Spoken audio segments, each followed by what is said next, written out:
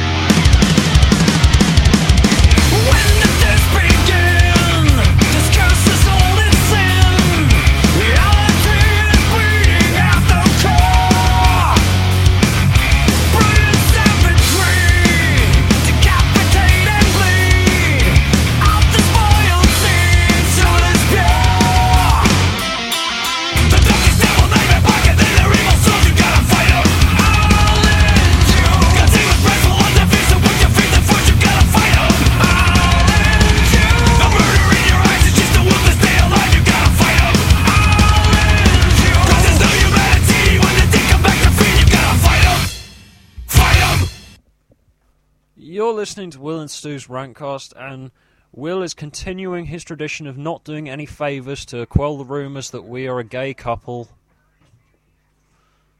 I feel raped again.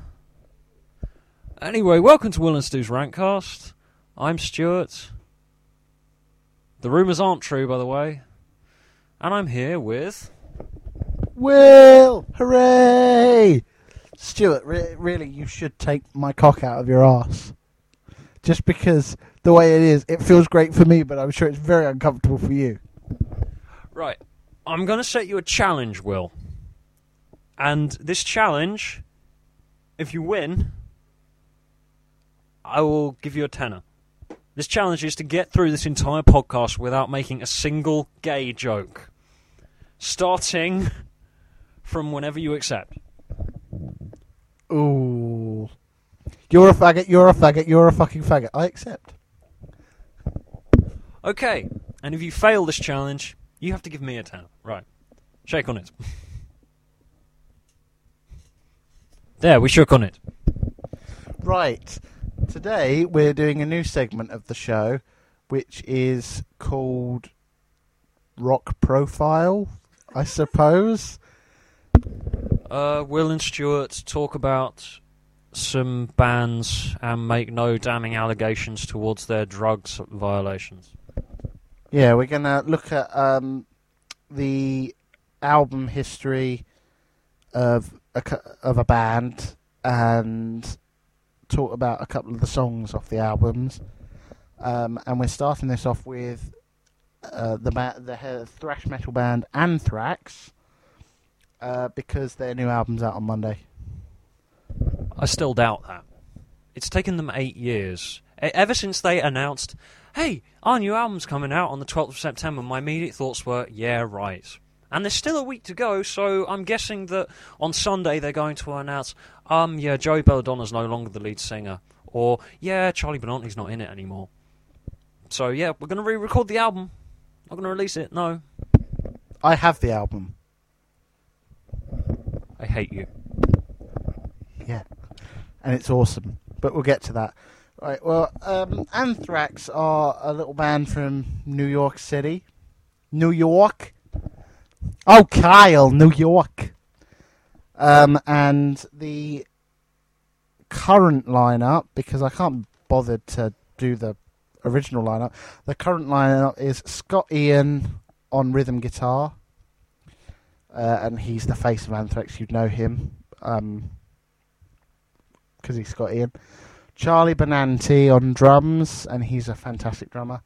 Frank Bello on bass, and he's crazy. Rob Caggiano on lead guitar, and he's pretty good. And Joey Belladonna on vocals, and Joey Belladonna is a god. Yeah, if we went through the entire Anthrax lineup and all their former members, we'd be here till the end of existence, and this podcast would be even longer than the last two that we've done. Yeah, this is going to be a fairly concise episode, I think. At least in comparison to the last rape that we did. Yeah. Right. The first album is...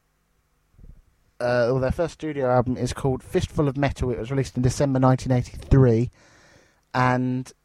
I suppose I'll tell you the band members that are on this out, or not go through the whole lineup, but who the changes on this album. The original singer was Neil Turbin, and Dan Lilker was on bass. And basically, this album isn't very good. Well, it has its moments. I mean, Neil Turbin's not that great, but that and Scott Ian, I love Scott Ian, but he has recently come out and said Anthrax have never let anyone down in their 30 years as a band. Yeah, have you talked to Neil Turbin recently, Scott? Yeah, well, this album, it's sort of it gives a good indication at what's going to come from Anthrax over the next 30 years. Oh God, it's been nearly 30 years. And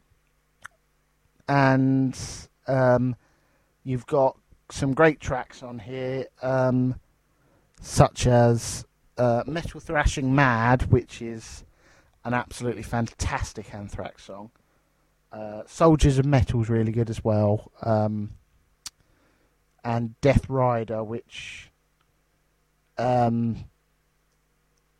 just jumps out at me because it's one of the main writers is Neil Turbin.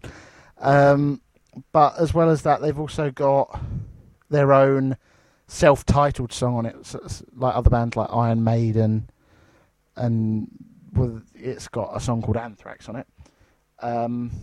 Because I don't actually know, but I assume that they weren't called Anthrax until after they'd written that song. And it's also got a great cover of I'm 18, the Alice Cooper song, which is ironic given the day that we're recording this because the new Alice Cooper album is coming out on the same day as the new Anthrax album. But that cover of I'm 18 is very good. It's one of the first Anthrax songs I heard.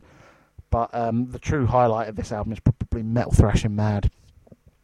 Stuart, have you heard any of the songs off this album? Because I don't know you've not listened to the whole thing. Yeah, I've just heard Metal Thrashing Mad, because you can't actually get this album at the moment. Because you can only really get it on Amazon. That's the thing, with a lot of Anthrax albums, they aren't in stores over here for some reason. Like, they sell all of Megadeth and all of Metallica and all of Slayer, but they don't sell all of Anthrax for some reason. Anthrax are one of the most underrated metal bands on the planet. Like, some people say they shouldn't be part of the Big Four because they're like a sort of extra add-on band. They're not. They've got so many good tunes that what other metal band can end on any song they want out of all their classics? I mean, Metallica have to end on Seek and Destroy. Yes, they do. They can't end on Creeping Death because that just sucks. Slayer have to end on Angel of Death. Megadeth have to end on Holy Wars. Anthrax can choose whatever the fuck they want. They can choose Caught in a Mosh, Indians, I Am the Law, which is what they usually choose, or Madhouse, which is my personal favourite. Yeah, although they do normally end on something like I Am the Law, because it's... Yeah, but if you look through their past set lists, it varies a lot more than all the other bands. Yeah, that's true. But yeah, this album, it's... I'm going to be honest, it's probably the lowest point for Anthrax. There is a bit later on where we're going to see a slight dip, especially in my opinion, of their work. But this is probably the only album that I wouldn't openly recommend. Partly because you can't actually get it, but I've got it. And it's... The main highlights you can find, or you can watch on YouTube, stuff like Metal Thrashing Mad, and they do tend to play that live. Not as often as most other songs, but they have been known to play that live. And so I'm going to give it a...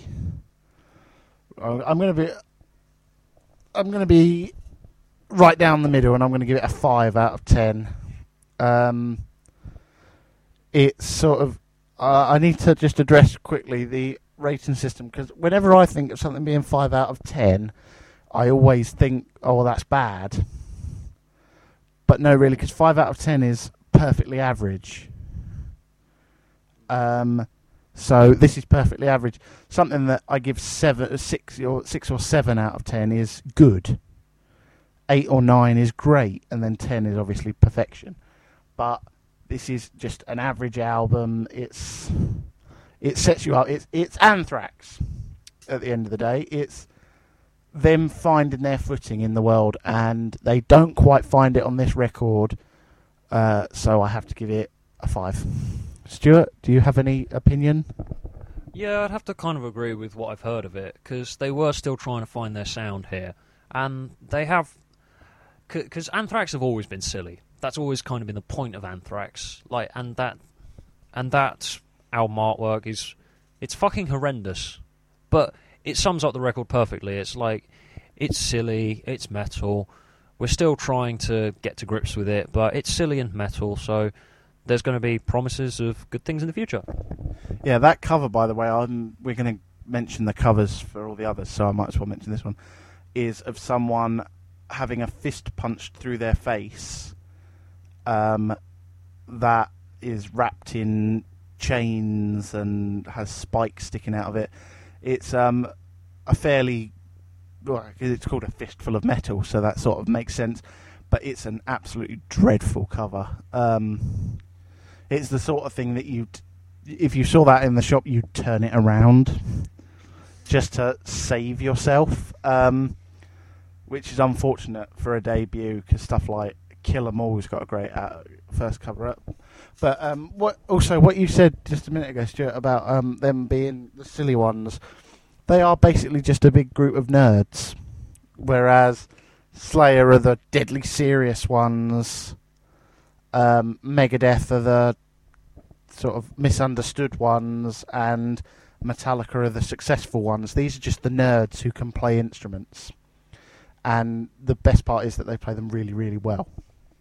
I know, that's what I love about Anthrax, because they're different. They're like, it's not really the dumb thing in thrash metal to do it with a smile on your face and like paying homage to all this nerdy shit, which is why I love them, really. And which is why I'm not such a fan of the John Bush years, which is what we'll get onto later. Yeah. Next album is Spreading the Disease, which was released in October 1985, and now they've got Joey Belladonna on vocals, and he's their most well-known singer, and they've also got replaced their bassist, and now Frank Bello is on bass, and Frank Bello is insane. But this is a marked improvement over the last album. This is probably one of the best Anthrax albums. The cover depicts a man on an operating table surrounded by people wearing gas masks who are trying to hold him down. It's fucking insane. It's just... It sums up the album perfectly. It's mad, and it's very, very silly. which is kind of what the opening music video, the first music video that Anthrax ever released for Madhouse did as well. Because it starts with like loads of really close, wide-angle shots of like nurses going, "It's time for your medication," and then a mad guy going, "Whoa!" It's so silly but so cool at the same time. And Madhouse is their best song, according to me. Yeah, well, getting on to the tracks, you've got things like AIR, which is a great track, Armed and Dangerous, which is written by Neil Turbin, and that's really good. You've also got Gung Ho, which is written by Neil Turbin, and that's alright. That's one of the weakest songs on the album. But then you've got Madhouse, which is definitely... Stuart's just said it's his favourite Anthrax song. It's in my top 5. It's up there. It's one of the songs that I can just put on and listen to for fun rather than because I want to be serious or edgy. I can just put this on and have a big fucking grin on my face from start till finish. It's a absolutely fantastic track. Does Stuart have anything else to say? Yeah, I mean, when I say to people that I like Anthrax, they just go, "Ugh, really?" Because they know, because they've obviously everyone's seen the video for Madhouse, but like people go "Ugh" because like of Belladonna's really high pitched vocals. Because okay, Belladonna is not a very good singer. I understand that, but it's just he's not trying to be serious. Anthrax is silly. That's the point of them, and this album sums it up perfectly. And Madhouse. That's why I love Madhouse so much, because it's their anthem. I mean, it's reverence to what Anthrax are. And like, if Belladonna did vocals like really seriously, like John Bush did, I just think it's not really what you're trying to do. Because a lot of metal vocals, a lot of metal lyrics and the songs are very, very silly. It's just they're taken so seriously, which is why I really can't get into them. But yeah, that's pretty much what this album does. It takes what Fistful of Metal started and makes it sillier. So yeah. Yeah. Right. Out of 10, I'd probably have to give this one a 9. It's not the best Anthrax album, but it is certainly a marked improvement on the first, and it's their moment of transforming into the band that we know of today. And the next album, of course, is where that really takes off. But this is, the seeds are sown here. They show that we are one of the best metal bands in the world, and we're going to continue being consistently great. What would you give it out of 10? Yeah, I'd probably give it an 8. Yeah, it's strong all around, really, but it is still mostly building up to the mighty Colossus, which is the next album. Yes, next up we've got Among the Living, which is, in my humble opinion, one of the greatest metal albums of all time. It's in my top 10 albums of all time, metal albums of all time. It's in my top 50 albums of all time. And this is Anthrax's great moment. You've got the cover of the album is a group of people trudging, or all identical, and in the middle there's the Reverend Henry Kane, the villain from the Poltergeist series, standing there looking all creepy. And it catches your eye just because he's a sort of spectral form and he's waving at you from the cover, and you can't even, from a distance you wouldn't even be able to tell that he's surrounded by people. And it's also sort of got a lot of influence in the character of Randall Flagg from Stephen King's The Stand, which is also Randall Flagg is the central theme of the title track, which is sort of creepy. But yeah, it's all very heavily Stephen King influenced and horror film influenced. It's sort of showing that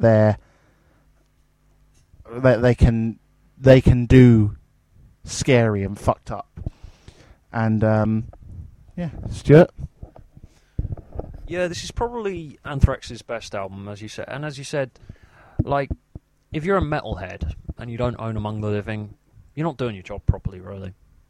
I mean, it's one of the best thrash records you can find, because even if you don't like Anthrax and think that they're silly, like, there's such massive like riffs on here that just get in your head. I mean, like, it's one of few albums that you can definitely say is like 100% every track is a banger, and you can just be like, yeah. Like, Anthrax could play this entire album live in their whole set and leave out all their other classics, and you can still go away impressed. Because, like, I mean, it's not all horror. It has a lot of horror influences, as you said, from like Stephen King and things like that. But there's also like the Judge Dredd, I Am the Law, which, as you said, which is probably more their anthem than Madhouse is, which is what I think. But it is big and silly, but yeah, it adds some horror elements to it. And just overall, yeah, you don't really need to listen to me saying how awesome Among the Living is. You can just go and listen to it already. Yeah, the title track, Among the Living, is about the novel The Stand, and that's absolutely fantastic. It's really sort of creepy and relentless, really. Then Caught in a Mosh, which is one of the greatest mosh songs ever. I Am the Law, which is their Judge Dredd anthem. Yeah, and it just goes to show how terrible the Judge Dredd film that was made around the same time was, because they didn't utilise this. The Judge Dredd film was made 10 years later. Still. And as I forgot to mention, this came out in March 1987. But other songs, you've got... I'm going to get Stuart to pronounce this. Efil Nekufesin. NFL, Nice Fucking Life, wasn't it? Yeah. Yeah. That's a great song. The NFL part sticks in your head, obviously. And it's sort of... I don't know. I don't think that there's any intention behind it, but that makes me think of the National Football League.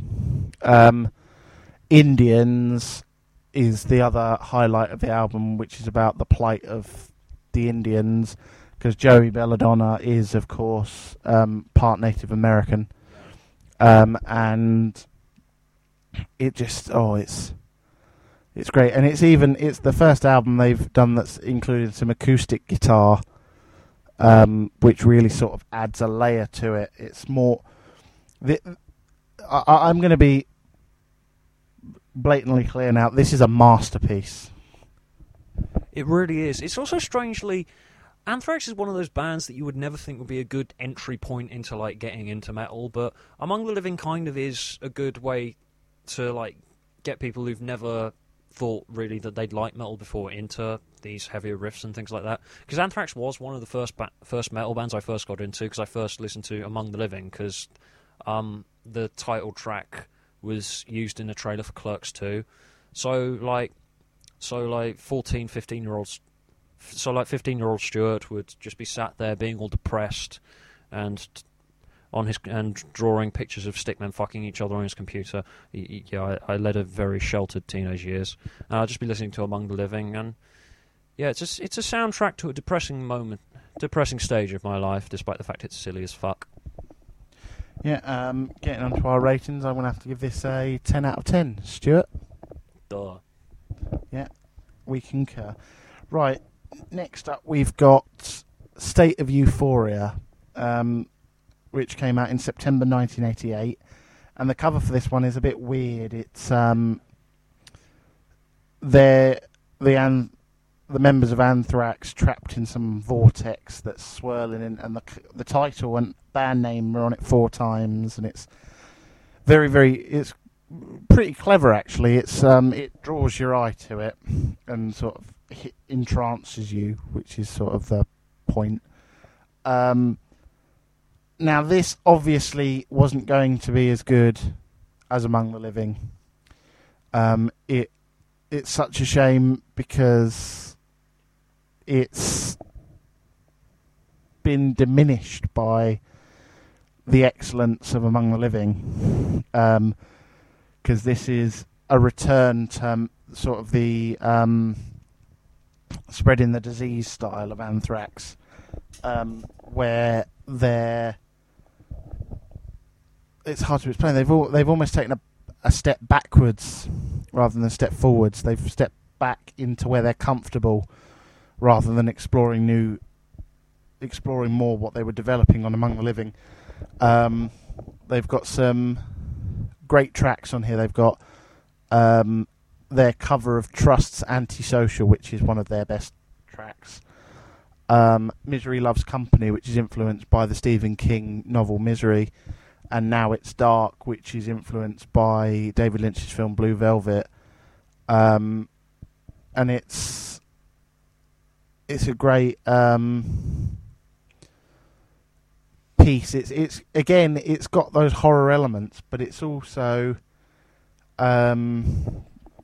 very sort of I hesitate to use the word sparse, but it feels sparse. Be All and End All, one of the tracks on the album, has gone on to become one of their bigger pieces, but it's very much this is very much, unfortunately, as good as the actual album is, it's a failure compared to Among the Living, which was a gateway. This is more of the same, really, rather than being something truly engaging. Stuart? I like how we're talking very, very seriously about a band that released an album with that cover. With, like, all of them going, ha ha ha ha, in a yellow and red vortex. I like to think that when Scott Ian decided to ask Joey Belladonna to rejoin the band, he had dreams of Joey Belladonna just going around that vortex and around, going, "You failed, Scott. You've made an album that no one's going to like. Get me back in the band." And then he decided to re-record the vocals. Yeah, I don't really remember much about State of Euphoria beyond that cover. And, of course, the fact that Antisocial's on it. Yeah, it's one of those albums that you get to Antisocial and you think, I don't want to listen to the rest of it, really. I mean, the rest of it's really, really good, but Antisocial, which is a cover, just sort of sticks out. It's like when I listen to the White Album by the Beatles, I get to While My Guitar Gently Weeps and I'm just like stuck on replaying that song again and again and again. But yeah, it's a decent album.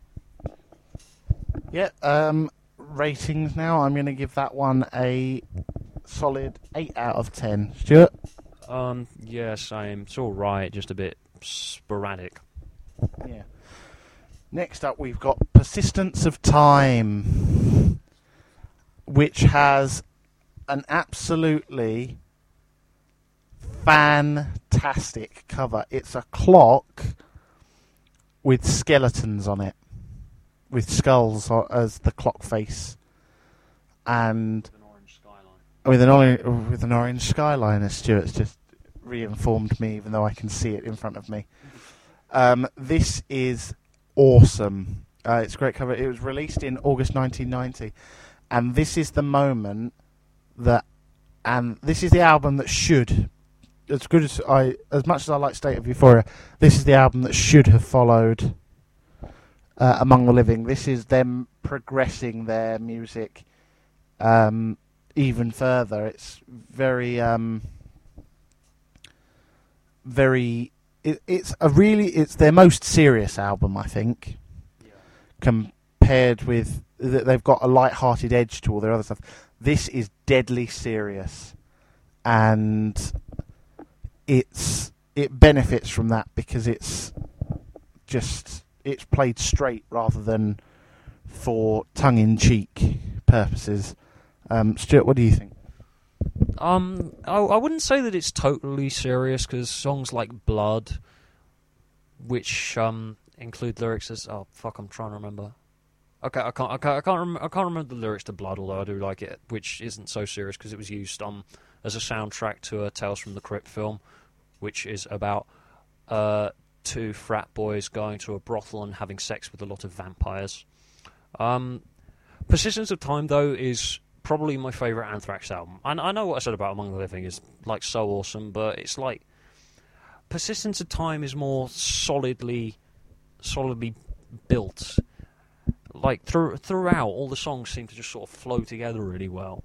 And yeah, it's played serious, as you said, because like they're like approaching political and philosophical edges in like Time, the title track Time, and Keep It in the Family, which is about racism, which you'd never thought you'd hear from Anthrax. Although of course we've had Indians, which is a bit sillier than you'd expect from a song about racism.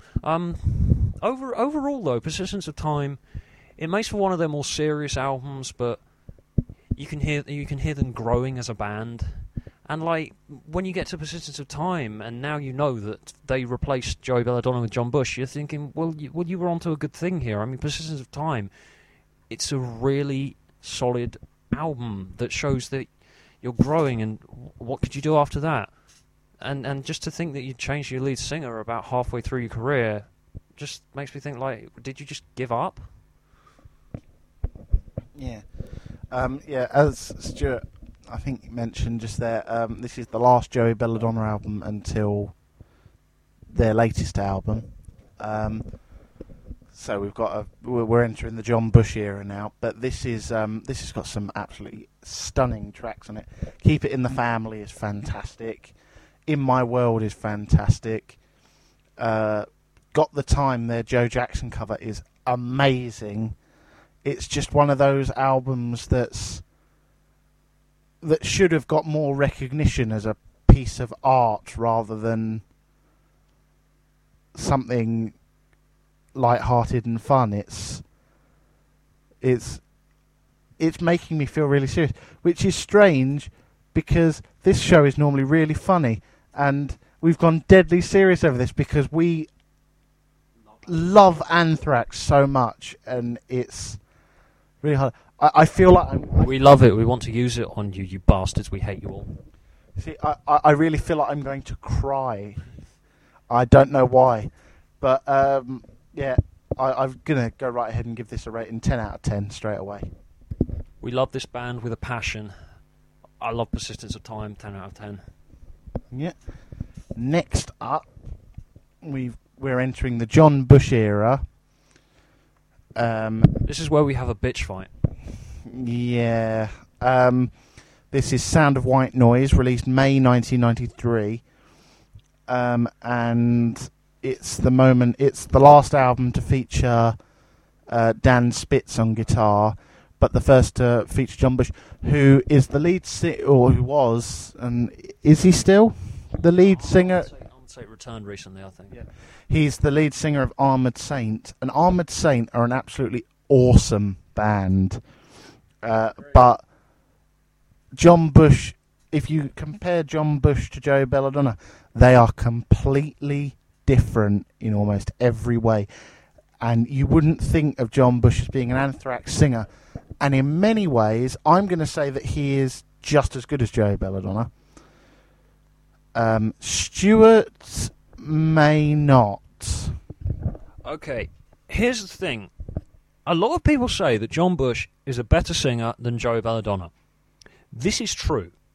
This does not mean he should be in Anthrax. I like John Bush in Armoured Saint. I don't like him in Anthrax because he's not an Anthrax singer, because he is serious.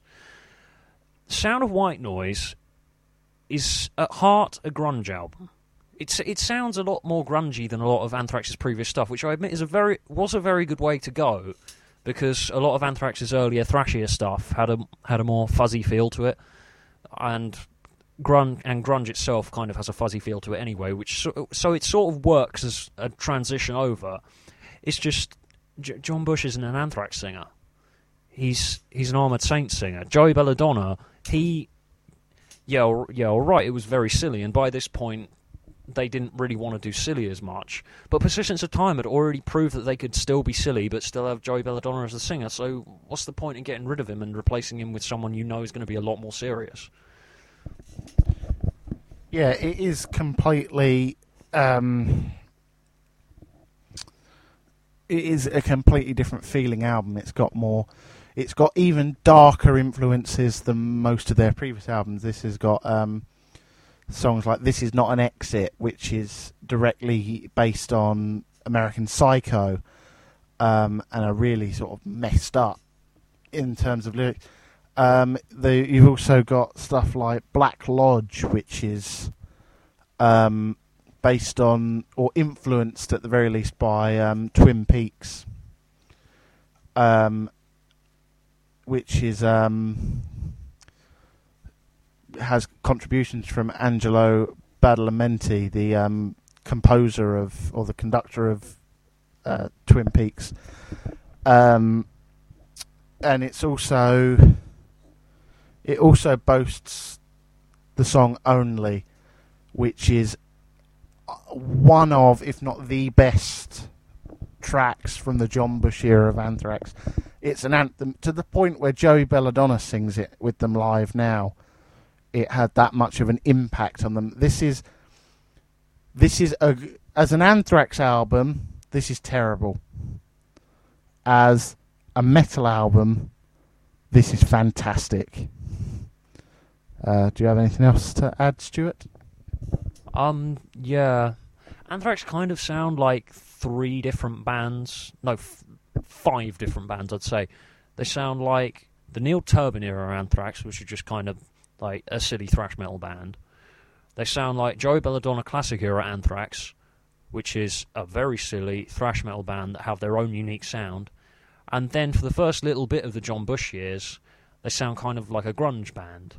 And yeah, it's not really an Anthrax album, but you can still kind of argue that it is, because it still has that same feel to the older, thrashier, sillier Joey Belladonna albums. Because yeah, it still has a lot of tributes to like their nerdy films that they like, which is kind of why we like them so much, really, because they're nerds like us. It's an awesome album, though. Crap cover art, though, as well. Yeah, the cover for this one is just really generic. Yeah, it's like a blurry sort of X-ray, and it's not a great cover. Yeah, but overall, this album, I'm going to give it a solid 7 out of 10. Stuart? Agreed, 7 out of 10. It's all right. Next up, we're moving into the second dark age of Anthrax. This is Stomp 442. I would really like to have been at the photo shoot for that cover. Yeah, the cover is a ball of... Is that people? Or just rubbish? A ball of rubbish just sitting there with a man next to it who's swept it all together. And it's a really, really good cover. I really like that cover. Unfortunately, it's one of those... How much of the album's budget went into producing that cover? That's what I'd like to know. A lot of it, probably, because this album, to call it awful would be a compliment. Fueled is good, but that's it. Yeah, it's got fueled, and maybe I could see the track Nothing being kind of okay. But this is the first album without Dan Spitz on guitar. There's no credit for who the guitarist is, but it's Paul Crook. And he's just not very good. The sound is off. The guitars are absolutely terrible. And it's just... This is the only... I'm going to say this, and the next album's not great either, but this is the only moment in Anthrax where I felt offended to be listening. Yeah, following up... I mean, Sound of White Noise wasn't that great, but still, follow it up with this. Yeah, it's just... You're not making a very good argument for replacing your lead singer halfway through your career when you were actually doing really well. Yeah, this is just... Oh, I can't even really talk about this one. It's just so generically bad. It's not even got the... do you know what? I'm sorry, but I'm not even going to count this as an Anthrax album because I've just noticed the proper Anthrax logo isn't even on the cover. Yeah, true. This must have been because they were trying to reinvent themselves with Sound of White Noise, but they still had like their old influences and their old general style. This was probably where they were trying to reinvent themselves for the 90s, because it was around the time where lots of old bands were thinking, okay, we've got to sound new, and yeah, like we're going with the times. Yeah, we've got to be new, because this was the moment where Scott Ian was kind of going, let's market this album, let's do a lot of different things with it. But like, yeah, I understand doing a lot of different things and trying to be progressive and moving your sound forward. It's just this sounds like a step to the side, where we're like going with all the other general metal bands at the moment. Because that's why I don't like John Bush's singing on Anthrax, because it just sounds like a general metal band, and Anthrax have always had their own sound, and this just sounds like they're killing their own sound just so they can be more commercial. Yeah. It's just so... I don't even... 3 out of 10. Stuart? Agreed. Next up, we've got Volume 8, The Threat Is Real, which has a fantastic cover, which is a giant 8-ball falling from the sky and to destroy a city, which is a really, really fun cover. It sort of implies that they're going back to fun Anthrax rather than serious Anthrax. This came out in July 1998, and it's much, much, much better than Stomp 442, but it still leaves a lot to be desired. You've got some great songs, like Inside Out is great, but they lack something, because at this point they have no lead guitarist. So they're going through various lead guitarists. So on this album they've got Paul Crook on some of it, and his guitars again aren't that great. They're sort of improved, but they're still not great. Otherwise they're just a stripped down band with just Scott Ian on guitar, which is fine, but it's not really Anthrax. And then the best songs of the album are Inside Out and Born Again Idiot, which have Dimebag Darrell from Pantera and Damageplan on guitar. And that, had Dimebag Darrell joined Anthrax, that would have been the greatest. That would have redefined everything that happened from this point. It would have made it would have made, if he had been the guitarist on the whole album, in fact, this would probably be up there as one of their best albums. But as it is, it's a fairly average album with a couple of great tracks. Yeah, as you said, this was where they were more going back to their whole sillier style, because you could tell with Stomp 442, I mean, admittedly that album cover is ridiculous, but you could tell with that they were trying to go a bit more with the times and serious, because of the whole image of the Native American standing next to a load of garbage, which is just like, yeah, it's so sad. It's just Indians was serious and tackled that subject, and it still felt silly like Anthrax. I haven't heard a whole lot of this album, but it does bring back some of that older, sillier style, and yeah, the track with Dimebag Darrell is obviously awesome. Rest in peace. But as a whole, though, it doesn't really hold up nearly as well as some of their older stuff. It's an improvement, but it doesn't really hold up that well, and will just generally be referred to as the album with the magic 8-ball on the cover. Yeah, overall this one just gets a very average 6 out of 10. Stuart? Agreed. It's kind of really obvious why it took them a whole 5 years to come up with the next one. Yeah. But when that one came along, it was a vast improvement, and now we get on to their 9th studio album, We've Come For You All, which has a fantastic cover of the band members holding on to there's all these hands reaching towards them, and they're grabbing hold, and it's sort of an eerie, creepy, painted cover. And yeah, it's painted by Alex Ross, who is a very famous comic book artist, and it sort of That alone ties it back into the early days of Anthrax. And it also features, it's the first album to feature Rob Caggiano on lead guitar. There's also appearances by Roger Daltrey and Dimebag Darrell on the album. It's just such a great improvement. Songs like What Doesn't Die, Safe Home, Taking the Music Back, Strap It On, Cadillac Rock Box, We're a Happy Family, the Ramones cover, all sorts. This is them trying to convert John Bush to the ways of Anthrax and try and make themselves relevant again. And it's just so... it's such a breath of fresh air after the last two albums. It's so much darker than the last. It's heavier. It's maybe the heaviest thing they've recorded. Certainly the heaviest thing they recorded with John Bush. But it's just... this is as close to flawless as the John Bush era got.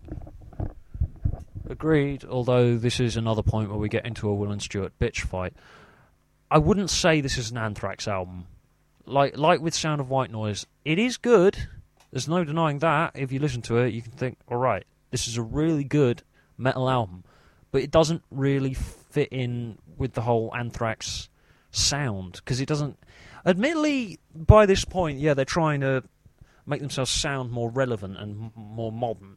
And it does sound like that. It's just, if it had had a different lead singer, I reckon I'd probably like it more as an Anthrax fan.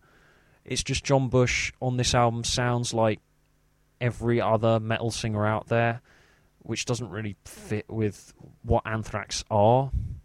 It is an awesome album, though, I admit that. It does have some sillier elements to it, which...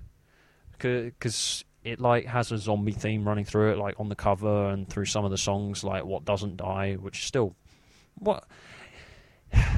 It's not that it's bad. It's awesome. I understand that, and I really like it, and I put it on every now and again, every time I feel like listening to it. It's just it's not an Anthrax album. I love it. I just don't see it as an Anthrax record. Yeah, I see what you mean. It's not truly an Anthrax record. It's more a very, very, very heavy metal record that some members of Anthrax happen to be making. But that aside, I'm going to have to give it a solid 8 out of 10. Yeah, same here. And we move on after that, briefly, to The Greater of Two Evils. Next up we've got very, very, very, very, very briefly. Anthrax did a compilation album, Attack of the Killer Bees, before that, which featured some of their tracks that aren't on studio albums, such as Bring the Noise, their mashup with Public Enemy, and I'm the Man, which is their the first rap metal song. And there's not really much to say about that other than the fact that it's a decent, funny album. Yeah, that's why it says under genre thrash metal, comedy. It is funny, and their version of Bring the Noise, it is funny, and it did help define the rap metal genre. It's just, listening to this, I can see why people can't really get into Anthrax or take it seriously. Moving back to Greater of Two Evils, because we totally forgot to mention the Killer Bees stuff that they did. Greater of Two Evils was basically recorded because they were like, yeah, John Bush is a singer, and he sounds modern and metal, and people can get into us now. So they were basically just re-recording older Anthrax tracks for people who were just getting into Anthrax. And with their new guitarist as well. Yeah, so we get slightly inferior versions of the originals, totally out of tune. done in one studio take. Yeah, you clearly didn't want to pump a whole lot of money into this, did you? Yeah, it was done to make a quick buck, really, and I suppose it did get them a quick buck, but it's sort of undermined by the fact that within about 18 months of that, 18 months of this, John Bush was out of the band, and Rob Caggiano was out of the band, and Joey Belladonna and Dan Spitz were back for the 20th anniversary reunion tour of Among the Living. Yeah, which is why this album kind of feels pointless, really. It does, it really, really, really does. But since then, Dan Spitz has left the band again, and Rob Caggiano has come back. Then they had Anthrax had Dan Nelson in their band for a little while as their new singer. Let's not fucking gloss over that, by the way, because there was a fucking shitstorm over how long it took Anthrax to make another album.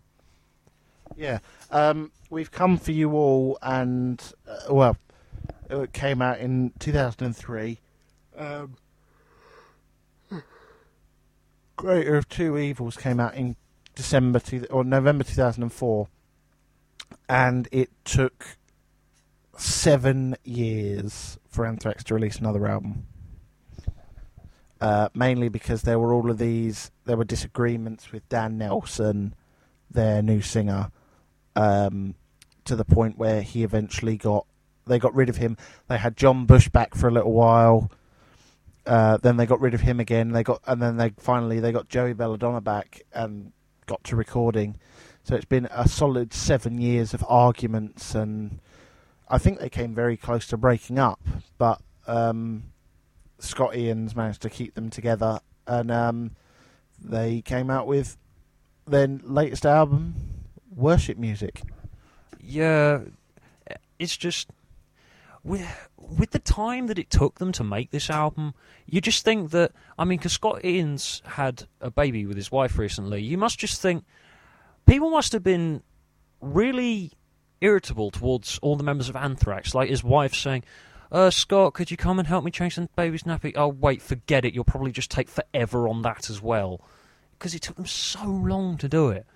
The reason that they were on the verge of breakup was because they decided, yeah, it's not really working with Joey because he sounded shit when he was performing Among the Living live with us recently.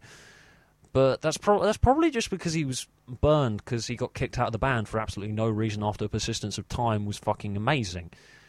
It's just... And then afterwards, John Bush wouldn't come back to them.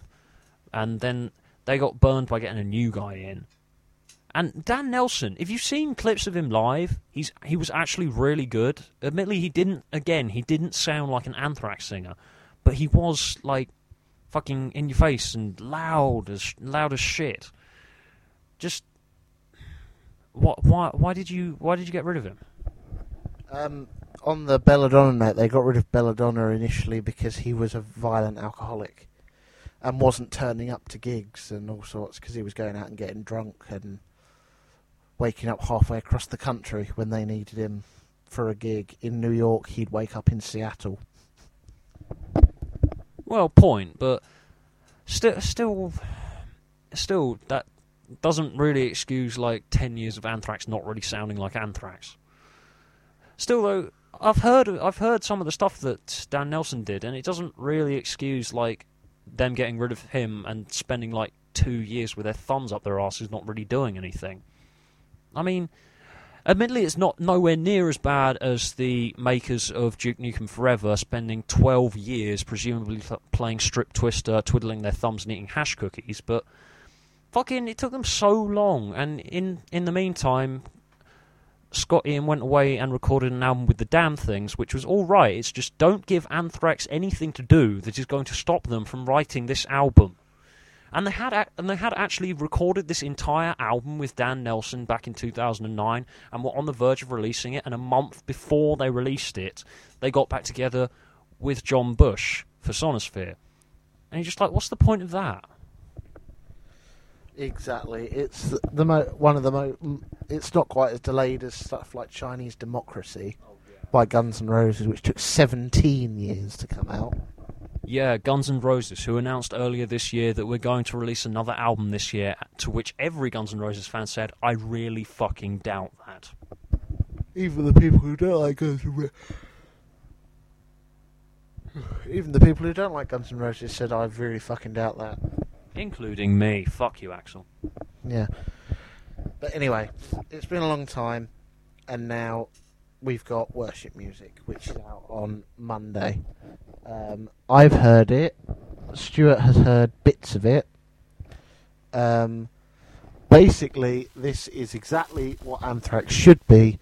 It's a return to form. They've got the funny, they've got the serious.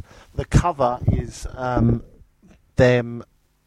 Well, it's just zombies attacking the Anthrax logo. It's powerful. This is how they should be. You've got great songs like The Devil You Know, Fight Until You Can't, I'm Alive, which is my favourite track on the album.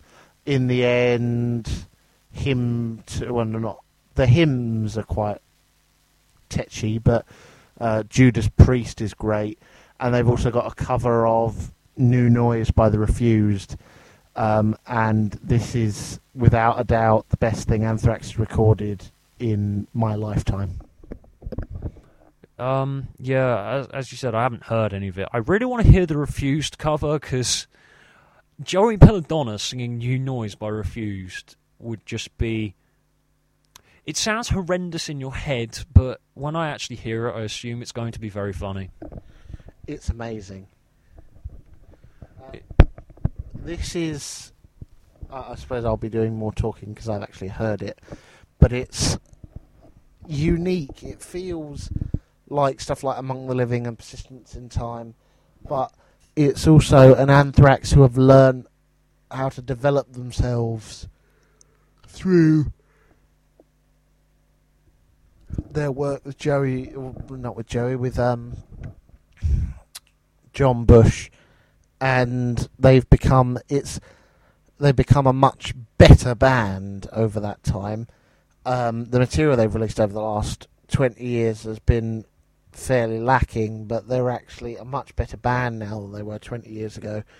And bringing Joey Belladonna into the mix, it adds that flair that is just absolutely fucking fantastic.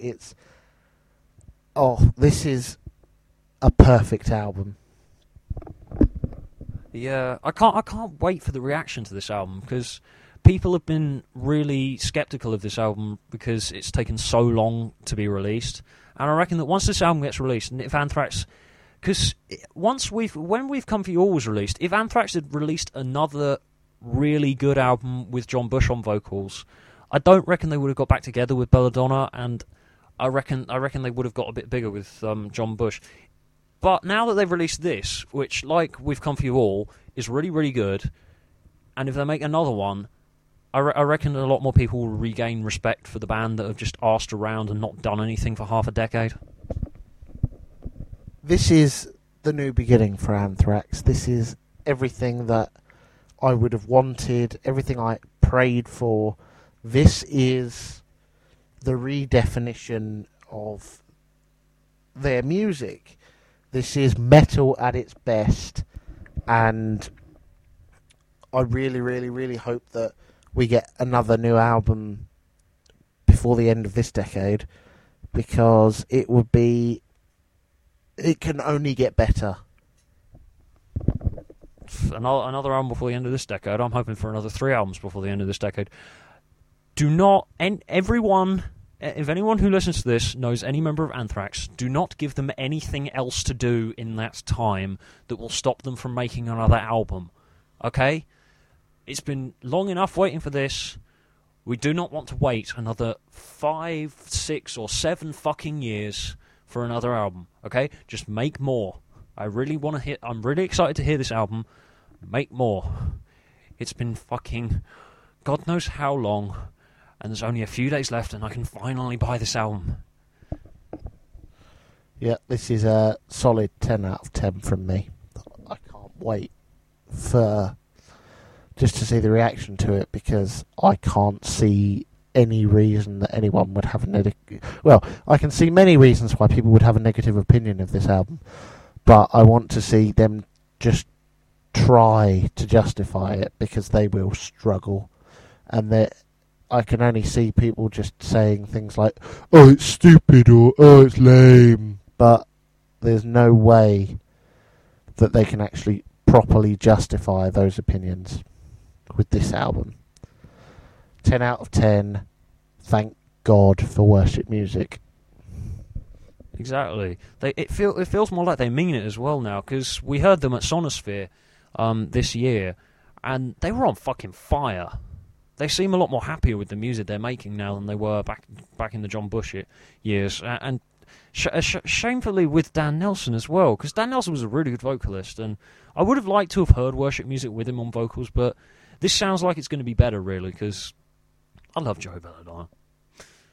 Oh, I can't wait for this album. Oh, I'm going to go and listen to it again. And I'm going to wait until Monday, because I like to obey the rules of music releases. So do I. If they just released it, like, now, technically it's out in Japan now, so... I would say lucky bastards, but people would probably think I'm insensitive because of the tsunami. Right, well, we fitted in one really offensive joke into an hour. The only reason that we've been talking so seriously is because we love this band. Yeah, this has been our most serious episode. One of the silliest metal bands. Yeah, and don't worry though, listeners, you can look forward to a far funnier episode coming soon. We're not sure what it'll be about, but it'll probably be about the battle between AIDS and Super AIDS or something stupid like that. Yeah, wow, this has been one hell of a podcast. Next time, Wil and Stuart will face their biggest challenge yet, the bookworm. A deadly nerd who reads books and shit. That's about it. Yeah, and as we end this recording, I just have one thing to say to you, Stuart. £10, please. Oh yeah, you didn't make a pussy joke. No, a gay joke, I mean. I didn't make any jokes. That is true. Is that why we've been so serious throughout this entire recording? I've been trying my best not to say rude jokes because I really want £10. Hey, I didn't say rude jokes, I said gay jokes. I know, but I've not made any gay jokes. Hooray, £10. Fine, I'll buy you a copy of worship music. I don't want a copy of worship music. I've got a copy of worship music. Fuck you. In the end